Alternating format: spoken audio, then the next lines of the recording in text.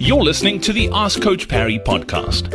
If you'd like to join thousands of other runners from around the world who are getting direct access to Coach Parry, his science-backed training plans that work, and a community of runners to motivate you and hold you accountable, then head over to coachparry.com/ask. Welcome back onto this edition of the Ask Coach Parry podcast. Lindsay, I love this question, and you've got a pretty cool example of a client that you've been working with, which I'm sure you will mention her, but it's a question from Martelise. Martelise is saying, I've been running for a couple of years. During my pregnancy, I ran until 37 weeks. It was a run walk for 20 minutes at that stage. It's 6 weeks post giving birth now, and I've been cleared by my doctor to start training again. I've heard that you need to wait for 6 months before starting up running again due to hormones affecting flexibility of ligaments. I don't want to run for a PB or a marathon. I just want to start slowly getting back into running. What would you recommend? Can I start running, and which program should I follow?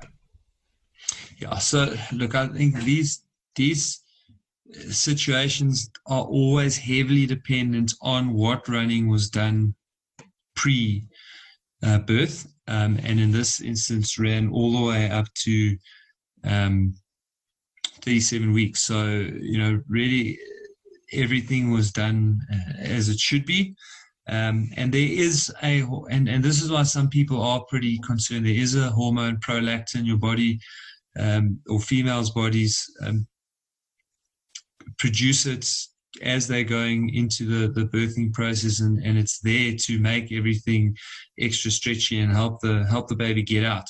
But what it does do is it also makes the tendons and the ligaments a little bit stretchy, and that's what people are worried about. So, depending, again, if it's natural, if there was a C-section, how long you then battle in terms of sleeping and baby's habits. There are a few things to take into account. But assuming things go relatively well, you're mobile within a couple of days of having given birth, the baby itself is being fairly reasonable, and therefore you're allowed to get back to your preggy yoga and some low-level strengthening exercises.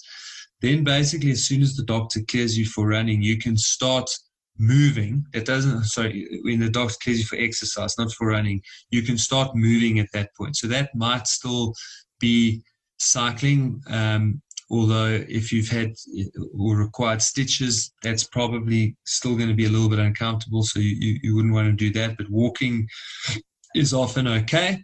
But the strength training, again, for me really is important, because if you do the strength training and you do the pregnancy yoga and pregnancy Pilates and things like that, then typically, and you were running right up till late into your pregnancy, then you can get going with running often within 4 to 6 weeks, obviously always under the care of a fitness professional or healthcare provider. But certainly at 6, there shouldn't be anything, unless there's a medical reason and you've been advised by a doctor to not exercise from 6 weeks onwards. And I always do it conservatively, because it is good practice, and we want to reduce the risk of injuries. So we start with at 6 weeks with some walking and a little bit of running, and then each week we just reduce the walking slightly, increase the running. We do that over a 4 to 6 week period, and then when you do get 6 months post pregnancy, provided there weren't other complications, you should actually be running quite well at that stage, not starting to run.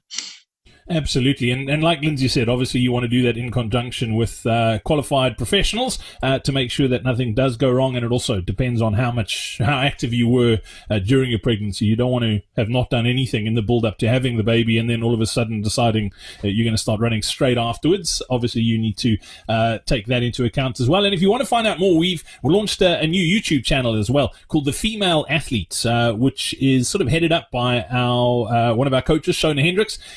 definitely go check that out. There's some great information, particularly for the female runner. That's exactly who we're talking about. How to train around things like this, around pregnancy, around your menstrual cycle, all of those sorts of topics that no one's talking about. You can head over to YouTube and you can check out that channel. Some great content on there as well. So that's The Female Athlete. Just search for that in YouTube and you'll be able to find it. Lindsay, as always, thanks for your time today. We look forward to catching up again soon. Cool, brilliant. Hey, it's Brad here again. Thanks so much for listening to this episode of the Ask Coach Parry podcast. Before I go, we're giving away 3 months access to the Coach Parry Training Club to the value of 1,000 Rand at the end of this month. So if you would like to stand a chance of winning, simply leave us a review on Apple Podcasts, Spotify, or whatever podcast app you're listening to this podcast on. And don't forget, if you've got a question you need help with, or you'd like to run as well as we know you can, then head over to coachparry.com/ask.